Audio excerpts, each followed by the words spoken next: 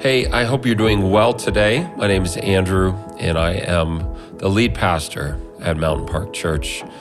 This is the Mountain Park Church podcast, and as usual, I have a few things I want to say to set up what you're about to hear. Now, today, I'll probably be more brief than usual because, as you can hear, I'm a little bit under the weather.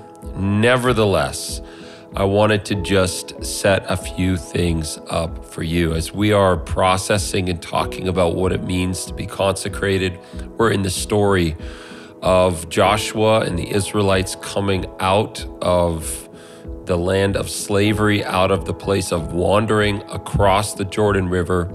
And today in this part of the scene from Joshua 5, Joshua is scoping out his first assignment, which is Jericho, their first huge challenge on the other side of the Jordan. And he is met in an unusual way by the angel of the armies of the Lord. And there's an important lesson for us here as it relates to submitting to and surrendering our lives to Jesus, or in other words, consecrating ourselves. And as a part of this message today, I decided to share some things that relate to my own story, my own life, and my own family that are quite vulnerable and quite, I don't know what the right word is.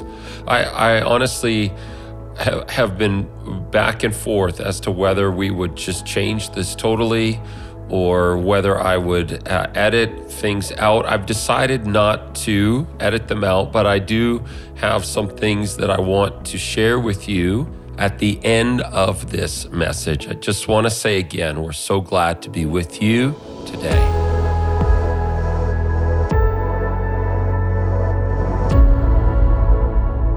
Today we're going to talk about chapter 5 in Joshua and this encounter that Joshua has with the angel of the Lord.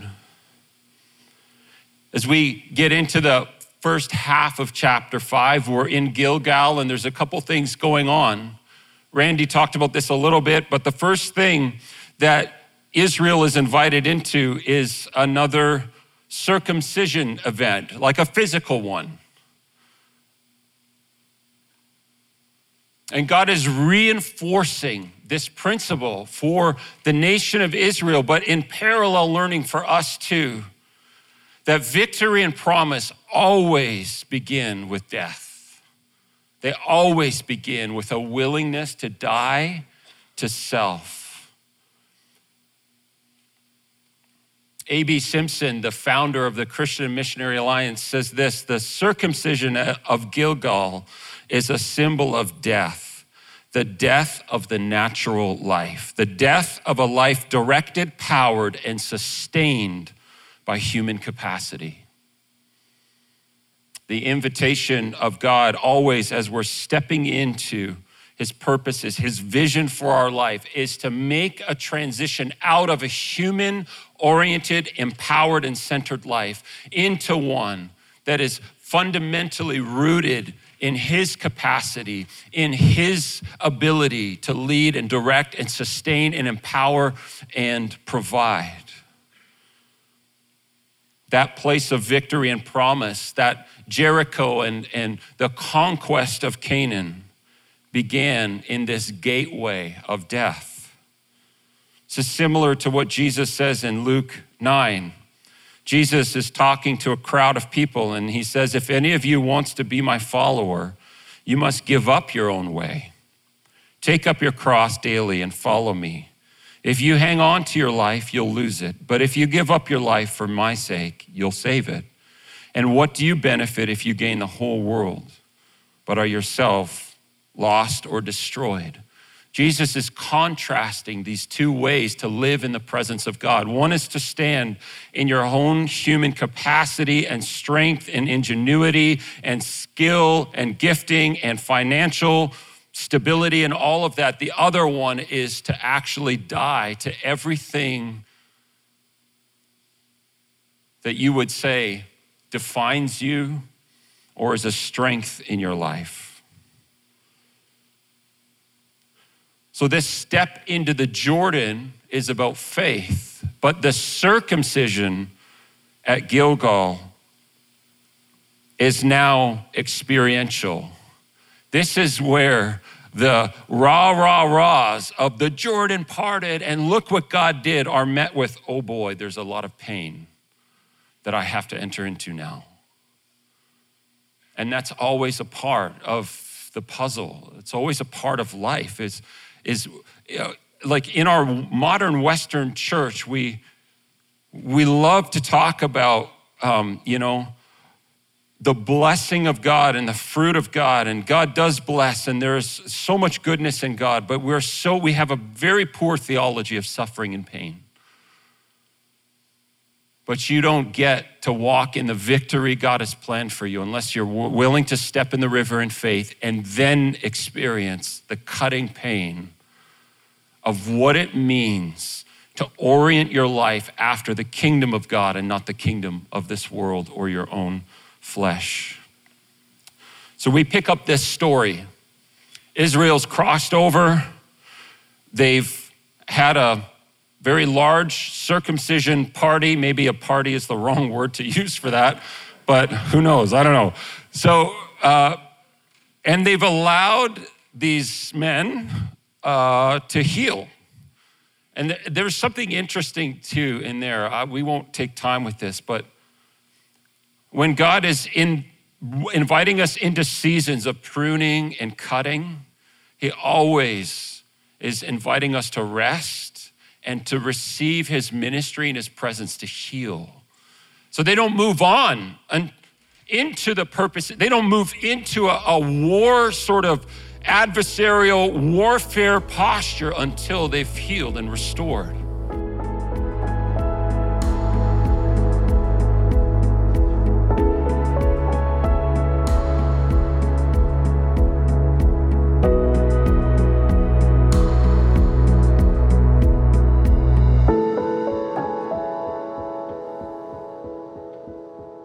Joshua 5, 9 to 15. So they've healed up. This is what happens. When Joshua was near the town of Jericho, he's going there. He's the commander of the armies of Israel. Moses is dead and Joshua's the one. God has supernaturally brought them across the Jordan. The laneway is open now for Joshua to begin to use his military capacity to bring about the purposes and plans of God for his life. So Joshua goes on a little reconnaissance mission. Like, what am I gonna do? Let me figure this out. Let me create a strategy that I can begin to lead the whole nation into that will ensure our victory. And so he's on this reconnaissance mission. He was near the town of Jericho. He looked up and saw a man standing in front of him with a sword in his hand. Joshua went up to him and demanded, "Are you friend or foe?" "Neither one," he replied. "I'm the commander of the Lord's army." Just stop right there. Almost all scholars believe that this is Jesus in the Old Testament reality of his existence standing there. This is what in heady, complicated language, scholars would call the theophany of Jesus, the embodiment of Jesus before he comes as a baby. So Jesus is present in physical reality in front of Joshua, and Jesus is present as the commander of the armies of the Lord. And when he says, "I'm the commander of the armies of the Lord," he's not talking about the dudes behind Joshua in the Israelite army. He's talking about the spiritual army, the warriors in heavenly places of the army of God. Joshua says, "Are you friend or are you foe?" "Neither one," he replied. "I'm the commander of the Lord's army." I just love that. That is such an important statement for so many areas of our life. God's purposes are not to partner with our pet projects on the earth. God's purposes in your life and my life are not to align himself with our causes. They're not to align himself with what we think is right and just even. our version of what justice and equity and all of that looks like. God's way above that pay grade. He says, I'm not for you or against you. I'm operating on a different plane, Joshua. At this, Joshua fell with his face to the ground in reverence.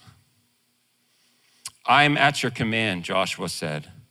What do you want your servant to do? And I imagine at this point, Joshua is thinking, all right, he's gonna give us a battle plan for how to take Jericho. He's gonna give us sort of like the marching orders. God, I'm ready. I've got my battle gear on. I've got my sword. I've got my shoes. I've got everything on. I'm ready. What do you want me to do? Send me out. I'm ready, coach. And Jesus, as this commander of the armies of heaven, doesn't give him a battle plan in the way that he expected maybe.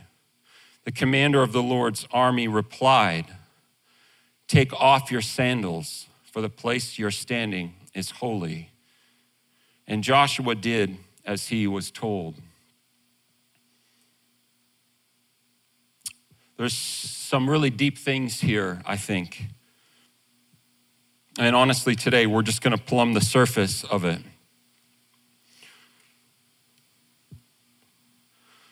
But this commander of the Lord's armies, as Joshua's ready, he's chomping at the bit, like, let me at it, let me at it. Let me fulfill your vision and your calling for my life and my family and my people. God slows him down and says, first of all, you need to attend to my presence.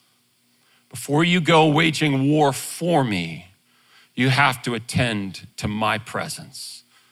You have to be not something great for me, but something great to me. In biblical worldview of Joshua's time,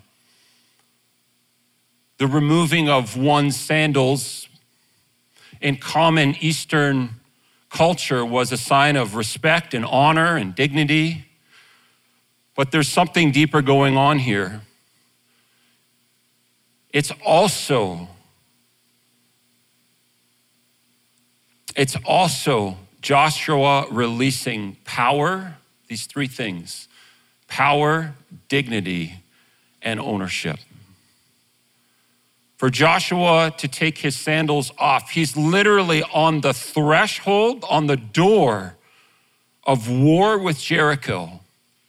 He's all kitted up. He's got everything there for him.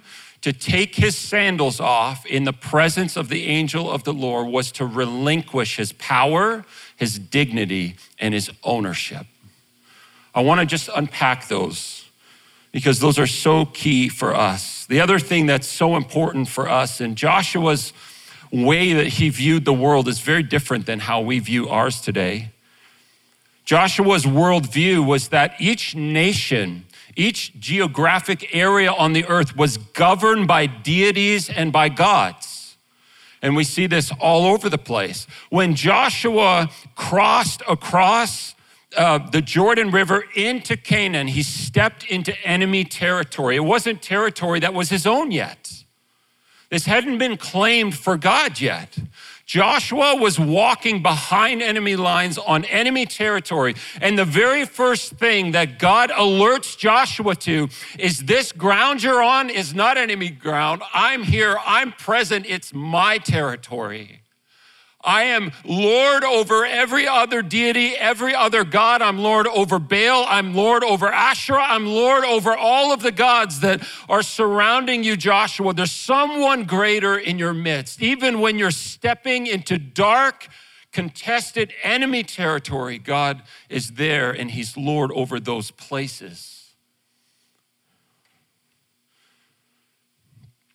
That word in the Hebrew for take off your sandals, pretty self-explanatory, but I want to use a couple of different words that maybe just round out its significance for us. Not only does that mean to loosen or take off, it means to drive away or become detached from. So for Joshua to take off his sandals was to surrender and become detached from his power, from his dignity, and his ownership.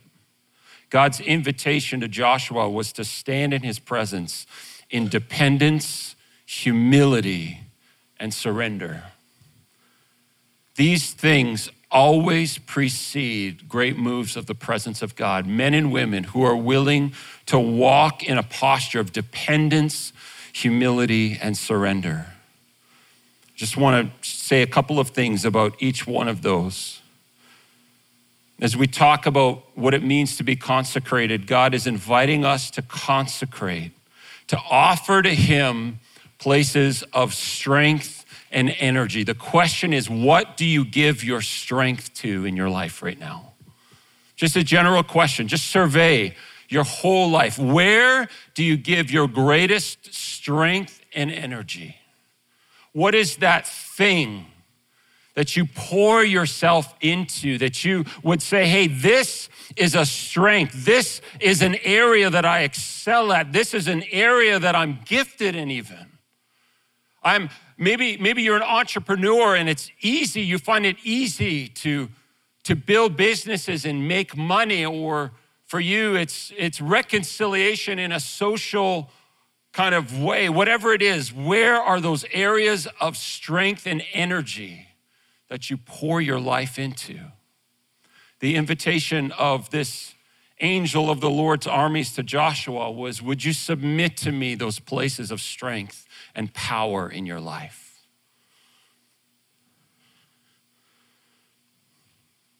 This is kind of in line with what Jesus said. The greatest commandment is to love the Lord your God with all of your heart, with all of your soul, with all of your mind, and with all of your strength, all of your power. What do you give the best of your day to? What do you give the best of your capacity and your ingenuity and your wisdom to? What do you give the best of your life to? The best of your emotional capacity? What do you give that to? Joshua was being offered a life that was dependent on the power of God, not his military might or strength, not his strategic general, like I'm a general in the Lord's army and I have strategic insight on warfare. Jesus says it this way: seek first the kingdom of God. Give your best strength and energy to the pursuit of the presence of God. As Jesus was tempted in the wilderness, that first temptation was to turn stones into bread. Use your power to benefit your life, Jesus. Use your capacity. Jesus, you can do it, and the devil knew he could. Use your capacity to satisfy yourself. Use the best of what you are, Jesus, to meet your own needs. The invitation of Joshua in taking off his sandals was to live under a different power source in his life. Not to use what he had, what even he had been blessed with by God, to meet his own needs first, but to surrender himself, the best of what he was and had, to the kingdom of God. Paul, I love this in 2 Corinthians. The book of 2 Corinthians is basically a long letter that Paul is sending back to people who are attacking and accusing him of being weak, of being unremarkable, of being, having a lot of talk when he's far away, but being spineless when he's present. Paul is being undermined. His authority as an apostle is being undermined. And in 2 Corinthians, Paul goes into this long diatribe, and you've probably heard this. He says this in 2 Corinthians 12, therefore, so that I would not exalt myself, a thorn in the flesh was given to me, a messenger of Satan to torment me, so that I would not exalt myself. Let that just mess with your theology. Concerning this, I pleaded with the Lord 3 times that it would leave me, but he said to me, my grace is sufficient for you, for my power is made perfect in weakness. Whose weakness? Paul's. Therefore, this is Paul. Therefore, I will most gladly boast all the more about my weaknesses, so that Christ's power may reside in me. So I take pleasure in weakness, insults, hardships, persecutions, and in difficulties for the sake of Christ. For when I am weak, then I am strong. Paul here is arguing that he has something no other apostle has. He's actually been in the throne room of God. And he says, I don't know if I was in my body or out of my body, but it was real. And I heard things that no one gets the privilege on earth to hear. And that thing that would have been Paul's strength, that would have been his meal ticket, that would have been the thing that shut everyone up who was opposing him, God says, you can't use that. You don't get to use that, Paul, to silence your critic and your enemy, or that annoying coworker that you've been super aggravated with. You don't get to use that as a power play to assert yourself in a position of power. I'm gonna take that from you. That's not on the cards.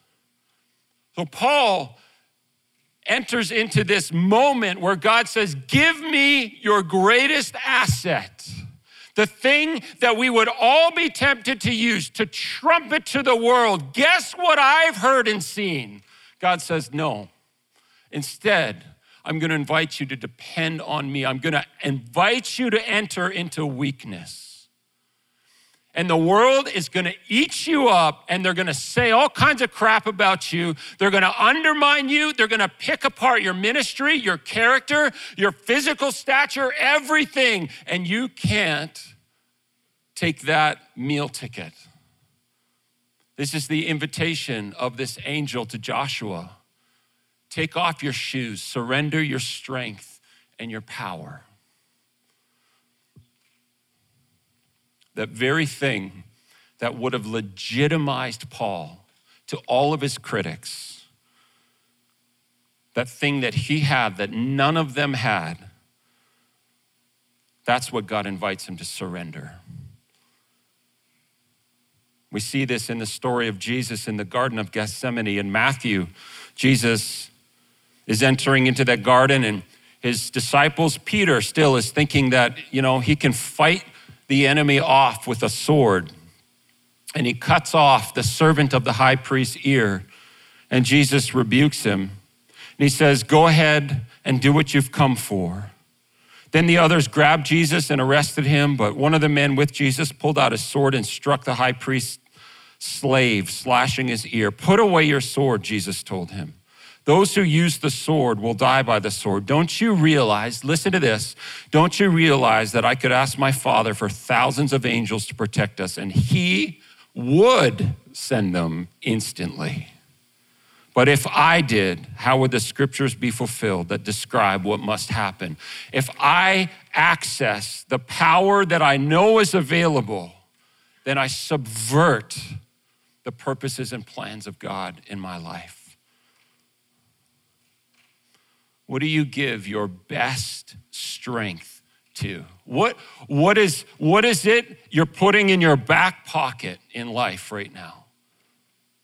What are you giving the best of yourself to? The invitation of Jesus is to consecrate these areas of power and strength and energy. The second area of consecration in taking your sandals off was offering God our dignity in an act of war against pride.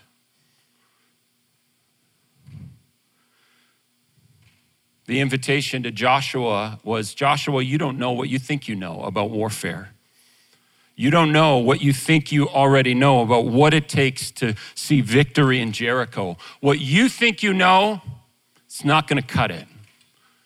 I'm inviting you, Joshua, to humble yourself and surrender your dignity to me. Surrender your wisdom and what you feel is best and most appropriate for your life. And this offer confronts the assumptions we all carry of our own wisdom and understanding. When we go to that story of the temptation with Jesus, we're entering into that second temptation. Jesus, throw yourself off the peak of the temple, and scripture says that God will send his angels and they will protect you. Jesus, would you make yourself revered in front of everyone? Jesus, do something that captures the attention and wows everyone about you. Do something that distinguishes you as a man to be respected and revered and loved. And Jesus denies him. This confronts our need for the approval of others. The what would they think if I did this kind of thing.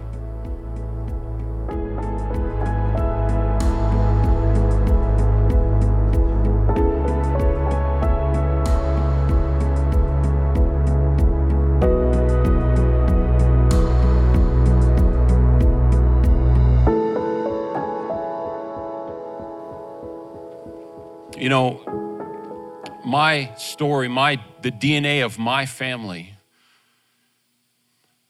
before I was born, my dad was an apprentice carpenter. He was a finishing carpenter. He grew up in Virgil in this area, and he was apprenticing to be like a master carpenter. And he was doing that, he was working, and one day, in the choir, I have no idea why he sang in the choir. He shouldn't have been allowed in the choir, but he was singing in the choir. And I love you, Dad, if you're listening. He was in the choir. I think it was at Calvary Church in St. Catharines. And the Holy Spirit, like literally, he had like a biblical style encounter, came on him. He was shaking from head to toe. He says that his choir book was upside down. Like he couldn't even read it. He couldn't say anything. And God called him out of construction, out of carpentry and into ministry. When he heard that call, it was so clear to him. He and my mom were just newly married. They went to my mom's family and said, hey, we're going to do this. My grandfather was a master carpenter. He, by hand, restored most of Niagara-on-the-Lake through the 60s and 70s. The Apothecary, Prince of Wales, all that stuff by hand was his work, all of it. For my father to leave the family business and enter into ministry, not be able to pay bills, not be able to support his family, not be able to be dignified in his vocation and calling was egregious to my family, to my in-laws, not my in-laws, my grandparents. Effectively, they disowned him in very practical ways as he and my mom moved to Kitchener to go to Emmanuel Bible College. I was born when they were in Bible school. They gave up everything. The family wouldn't support them anymore because they so deeply disagreed. He was shunned and shamed for that decision. He had no dignity in the story of our family. I don't say this to belittle our family at all. I love them. But it just was unconscionable to them that he would give up everything, be poor, and not be able to provide for himself or his family in order to follow the call of God on your life, something that happened to you while you're singing in a choir. How could you do that? How could you ruin your family? And the stories of their lives, my parents' lives in those first few years, are the stories of miraculous intervention and provision, like literally where they can't afford to pay the heating bill. And later on in the day, there's an envelope with some cash that's just enough to pay their bills. And over and over and over again, God proved himself faithful. But it meant that my father needed to be willing to walk undignified before other men. So often the barrier in our life is our pride and what we will not do on face value because we refuse to be undignified in the eyes of mankind. That's the DNA that I was born into. a radical, I will trust you, God, with my life. And even if no one around me understands it, it doesn't matter what they do to me. I'll follow you still. That's what I was born into. The most traumatic event of my childhood happened when I was 9. I was playing AAA hockey. We lived in Simcoe, Ontario at the time. And the coach didn't like me or my family because my dad was a pastor and he wouldn't let me play on Sundays in those days. And so I would miss all of the games or tournaments that were happening on the weekend. And he really had it out for me. He wanted me off the team. He just didn't like it. I missed one practice because we had a family birthday, and the next game was a home game in Simcoe. I arrived like we normally did. I was getting on all of my equipment, and I was mostly dressed. I had my skates and pants and socks, all that stuff on. The coach came in the dressing room and he said, "Andrew, I need to talk to you in the other room." And so he brought me in, and he and the assistant coach were in there, and he said, "Andrew, it is not acceptable for anyone to miss a practice. You're off the team. Get your stuff, take your stuff off, pack your bag, and go home. You're not even allowed to play tonight." So I walked in to this dressing room with all of my little friends as a 9 or 10-year-old, and I was crying, and I began to undress. I was humiliated beyond belief, and everybody's like, "What are you doing? Where are you going? What are you doing?" I don't even know what excuses I made up. But as I took each piece of that hockey gear off, just deflecting whatever embarrassing questions they were asking, I walked out of that place. And this is back in the 80s when parents didn't hover around their kids all the time like we do today. So my dad wasn't even there, or my mom. I stood on the corner in the dark and I cried until my dad came to watch the game. And he saw me on the corner and he picked me up, asked me what was happening. You know, this is actually something that the Holy Spirit brought to me a year and a half ago through Freedom Session, which is a beautiful thing that we do here in the life of our church. This moment drove something deep into me, a desire and a fear of rejection, a fear of humiliation, a fear of people not respecting me, a fear of standing out in the crowd. Something that has had a deeper, more profound impact on my life than anything else. This summer, I was tested again in this area.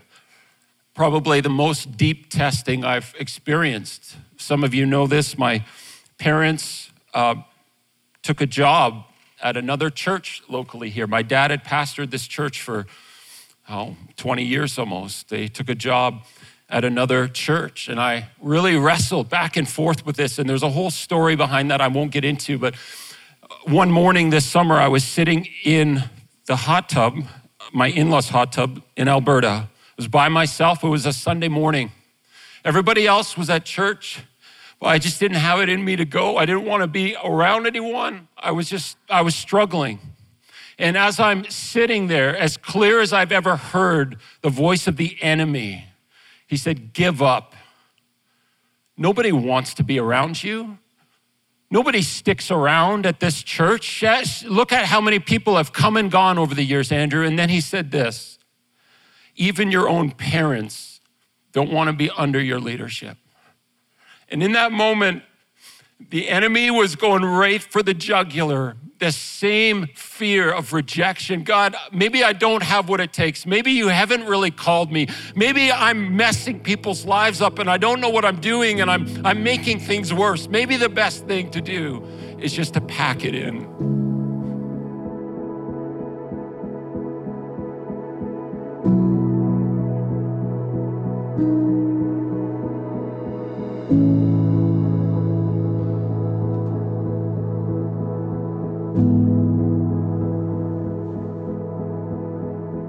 This is the last point here,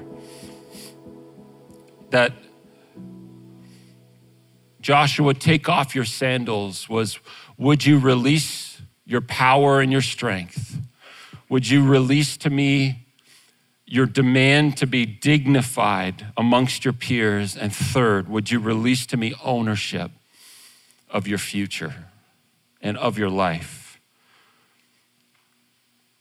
We see this in the life of Jesus, in this temptation, this third temptation, where the enemy, Satan, takes him and he begins to show him the empires of the world. And he says, I'll give you all of these if you bow down and worship me. I'll give them to you. I'll give you ownership over the purpose of God for your life, but in an easy way. You won't have to go to the cross. You're not gonna have to suffer. You're not gonna have to do any of that. I'll give you ownership over the vision and calling of God for your life. You guys making out okay?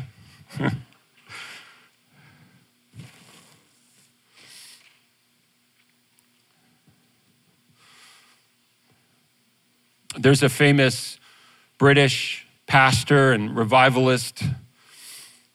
His name is Leonard Ravenhill. And I read this quote by him that startled me in this last number of months. I have it for you on the screen there. God does not want partnership with us, but ownership of us. The invitation of God to Joshua is not, Joshua, I want to partner with your plans to take Jericho. I'm inviting you to surrender the ownership of your life to me. Yes, God uses us. He fills us and empowers us and he works through us. But at the end of the day, God is not looking for a partner.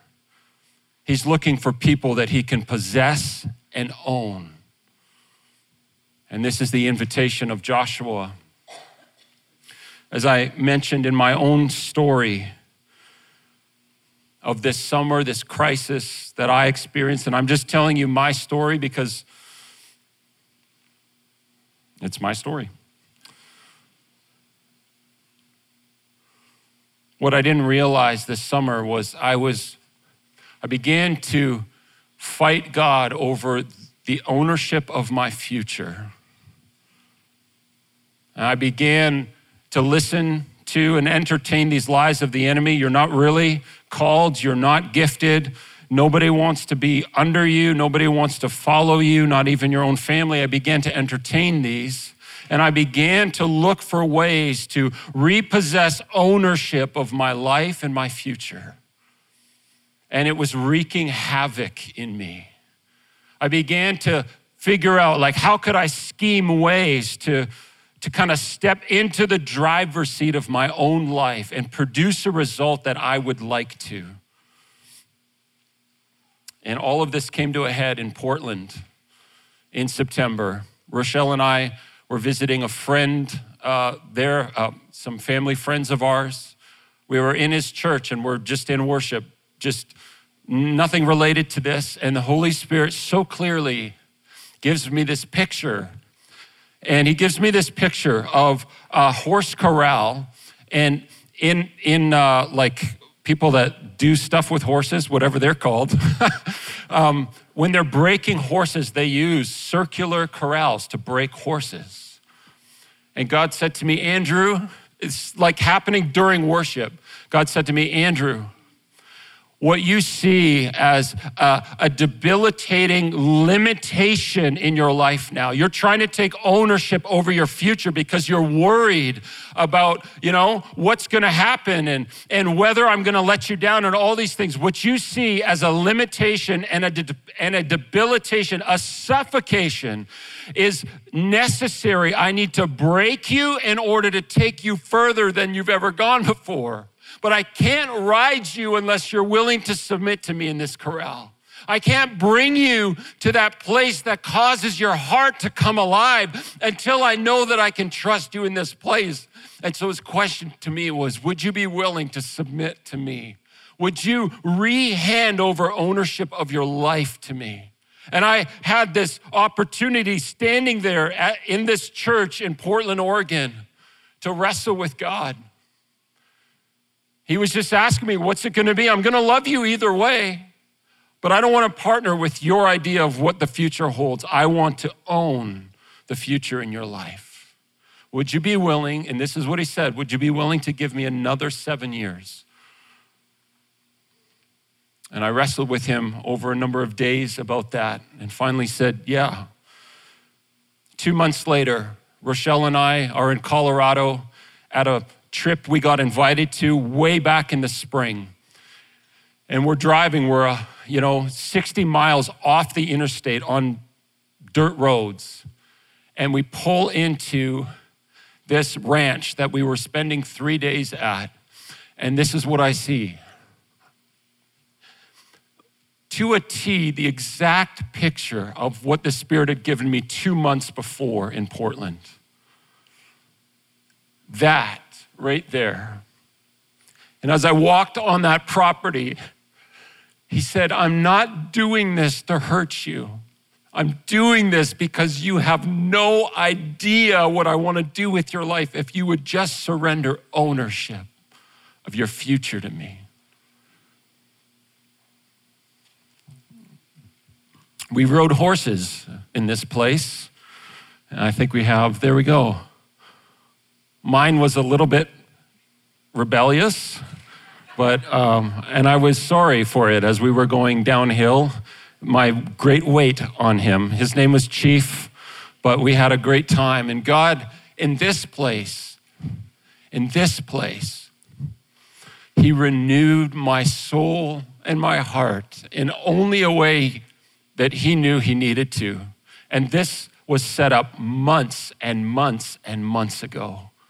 He is faithful, and his calling on your life and on my life is, would you submit power, dignity, and ownership to me? Would you be the kind of people that would be willing to take your sandals off, make my presence the thing of your life, and let me lead you to where you're going?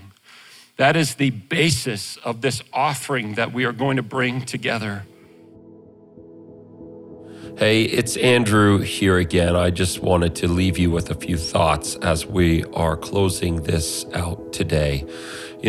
I was on the fence, like I mentioned at the beginning. I was on the fence all week this week as to whether I would leave those personal stories in, whether I would edit them and retell them in a more succinct way. And I decided to leave them unchanged from the way they came out live. One of the things that I wanted to just reiterate is I'm not telling these stories because I want you to feel bad for me or to generate some kind of sympathy or anything like that. I'm telling you these stories because we all face these moments, these testing moments where we are tested in areas of power, dignity, and ownership. And we are tested in whether or not we want to operate, live out of our own power and dignity and ownership. And I'm tested in that same way, the same way many of you are tested. And sometimes it just takes hearing someone else's story to connect the dots for us, to bring things into life. And so my prayer really more than anything is that may be true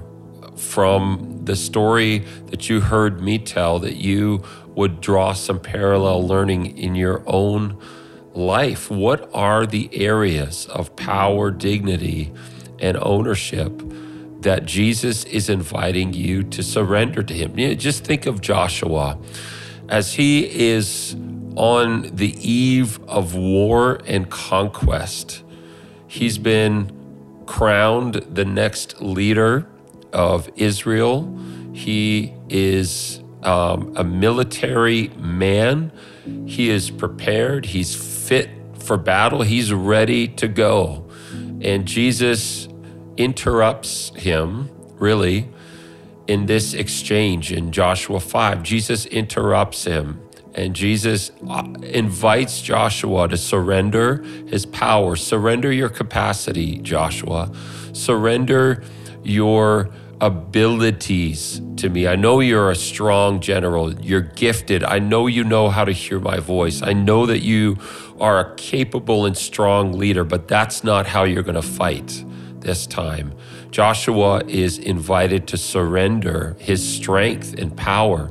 He's invited to surrender dignity. Now, I just think of this. The very first assignment in Jericho will put all three of these things to the test. What general who is worth his salt in any way is going to stage an initial assault by walking quietly around the fortified city you're trying to conquer for 7 days?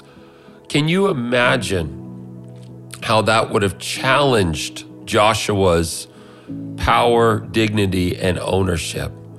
Any good leader worth his salt would have absolutely ridiculed Joshua.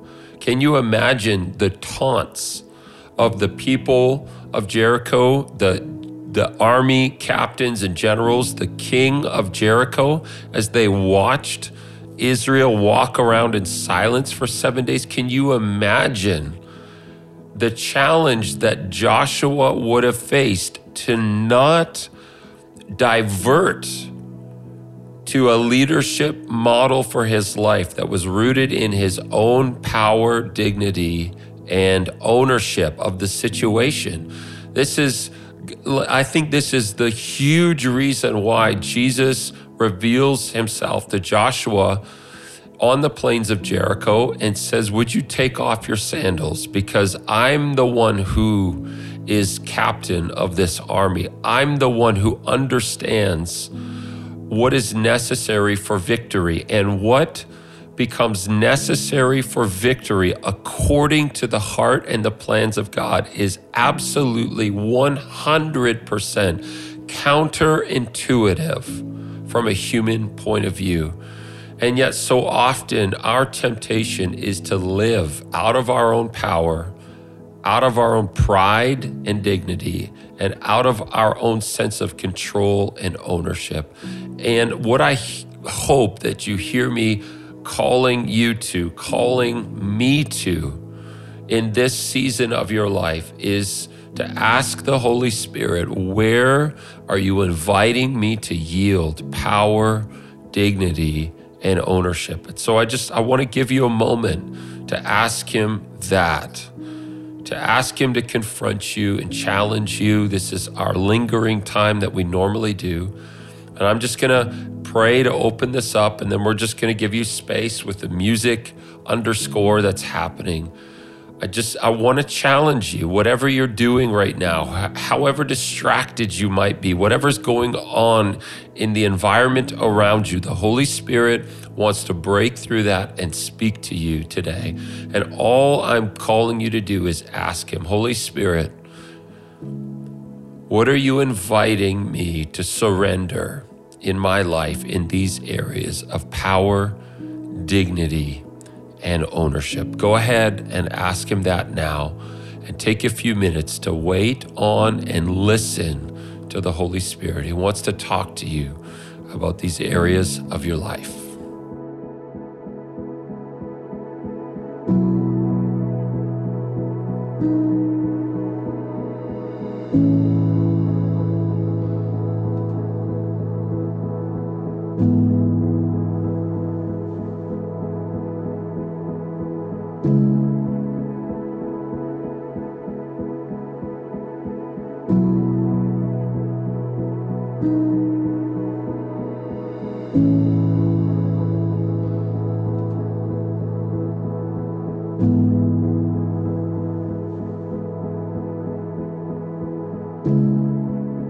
Holy Spirit, we just invite you to speak to us about these areas of our life. We invite your conviction and your correction. Jesus, we bring ourselves under your leadership and your lordship again. We just ask that you would teach us to be men and women who are willing to take off our sandals, who are willing to relinquish power, dignity, and ownership so that we can step into the beauty of the purposes and plans and calls and assignments that you have for us that cannot be accomplished out of our own human agency, planning, skills, or anything like that. Would you do in us what is necessary to cultivate that kind of heart of Joshua, where we'd be willing to take off our sandals, humble ourselves, and surrender these areas of our life? Okay, super duper last thing. I'm serious now with this.